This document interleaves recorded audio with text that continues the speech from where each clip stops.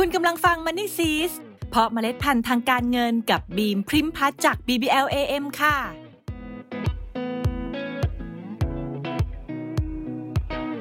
สวัสดีปีใหม่ 2567 เริ่มต้นปีด้วยการส่องหาโอกาสในการลงทุนไปพร้อมๆกันอยากรู้แล้วใช่ไหมล่ะว่าหุ้นเทคโนโลยีจะไปต่อไหมหุ้นเฮลท์แคร์จะดีขึ้นหรือเปล่าหุ้นจีนจะฟื้นกลับมาไหมและเราควรจัดการพอร์ตลงทุนยังไงดีวันนี้เราจะมาคุยเรื่องนี้กันค่ะ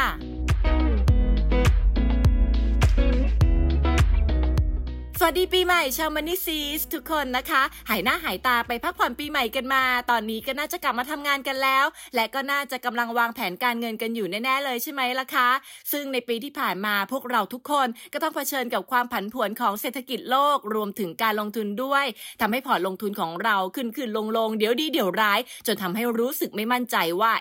จะเอายังไงต่อดีนะโดยเฉพาะการลงทุนในหุ้นต่างประเทศไม่ว่าจะเป็นหุ้นกลุ่มเทคโนโลยีหรือหุ้นกลุ่มเฮลท์แคร์ที่ราคาปรับตัวสูงขึ้นอย่างต่อเนื่องแต่ก็มีย่อตัวลงมาเหมือนกันจนทำให้อดไม่ได้ว่ามันจะไปต่อได้อีกจริงๆหรือเปล่าหรือจะเป็นหุ้นจีนที่ช้อนแล้วช้อนเล่าซื้อถั่วแล้วถั่วอีกก็ดูทีท่าว่าน่าจะยังไม่กลับมาง่ายๆจนทำให้เกิดคำถามในใจขึ้นว่าจะไปต่อหรือถอยออกมาดีหรือจะเป็นการลงทุนในทองคำที่ในปีที่ผ่านมา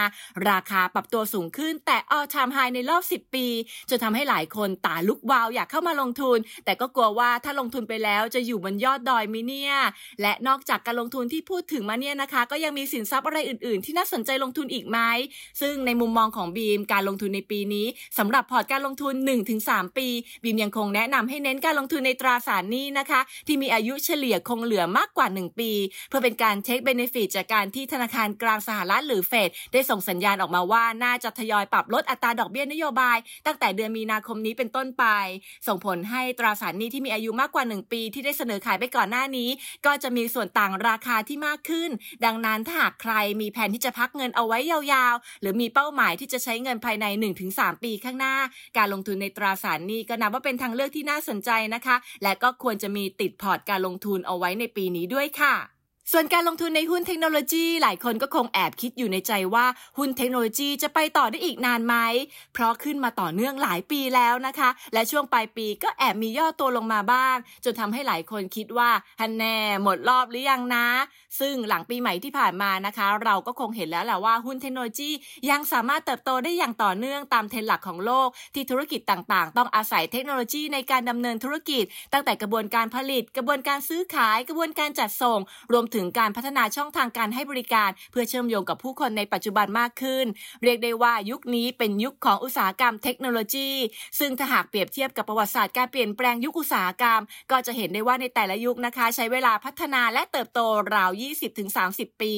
ดังนั้นเชื่อได้เลยค่ะว่าเทรนด์เทคโนโลยียังสามารถเติบโตต่อไปได้ในระยะยาวและเป็นทางเลือกที่น่าสนใจในการสะสมการลงทุนแต่ประเด็นสำคัญที่ต้องเก็บมาคิดพิจารณาร่วมในการลงทุนด้วยนะคะก็คือต้องดูว่าพอร์ตลงทุนของเราในภาพรวมมีสัดส่วนของหุ้นเทคโนโลยีมากแค่ไหนกันแล้วเพราะที่ผ่านมาผลตอบแทนมันน่าดึงดูดใจจริงๆจนทำให้นักลงทุนหลายๆคนรวมถึงตัวเราเองทยอยเข้าลงทุนต่อเนื่องซึ่งก็อาจทำให้มีสัดส่วนการลงทุนที่โอเวอร์เวทในหุ้นเทคโนโลยีมากจนเกินไป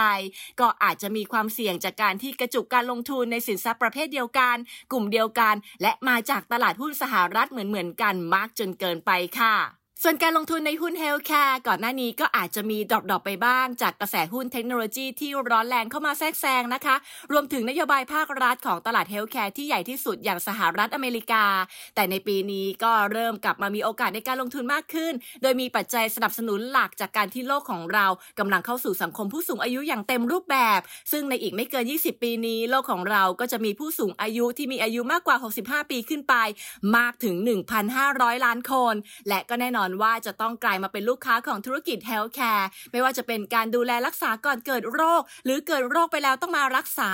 โดยกลุ่มธุรกิจเฮลท์แคร์ที่ว่าเนี่ยก็ได้รับอานิสงส์จากการพัฒนาและการเติบโตของธุรกิจเทคโนโลยีร่วมด้วยค่ะ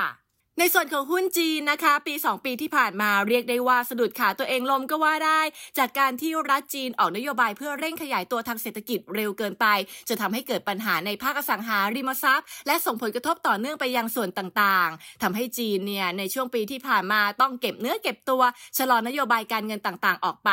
และก็นั่นแหละค่ะเงินที่เราลงทุนอยู่ก็ติดแงกอยู่ตรงนั้นเลยโดยหนทางเดียวนะคะที่จะทำให้จีนกลับมาได้นั่นก็คือภาครัฐต้องกลับมากระตุ้นนโยบายการเงินกันใหม่ซึ่งเอาจริงๆนะบอกได้เลยแค่เปิดก็ติดละเพราะว่าจีนมีปัจจัยสนับสนุนหลักก็คือจำนวนผู้บริโภคที่มีอยู่มหาศาลและก็เป็นฐานการผลิตภาคอุตสาหกรรมขนาดใหญ่ที่สุดในเอเชียดังนั้นสำหรับจีนแล้วคนที่รอไหวสามารถลงทุนได้ยาวแบบจริงๆ10ปีขึ้นไปเลยนะคะในช่วงนี้คือช่วงเวลาดีๆที่จะสะสมการลงทุนที่ต้นทุนราคาไม่แพงเพื่อรอรับจังหวะฟื้นตัวในอนาคตอันไกลโพ้นนู่นนะคะแต่สำหรับคนที่รอไม่ไหวนะคะก็อาจจะต้องพิจารณาปรับลดสัดส่วนการลงทุนพูดง่ายๆก็คือขายออกมาก่อนแล้วนำเงินไปลงทุนในสินทรัพย์อื่นที่มีโอกาสเติบโตมากกว่าเพื่อเอาผลตอบแทนกลับมาคืนต้นทุนที่หายไปค่ะ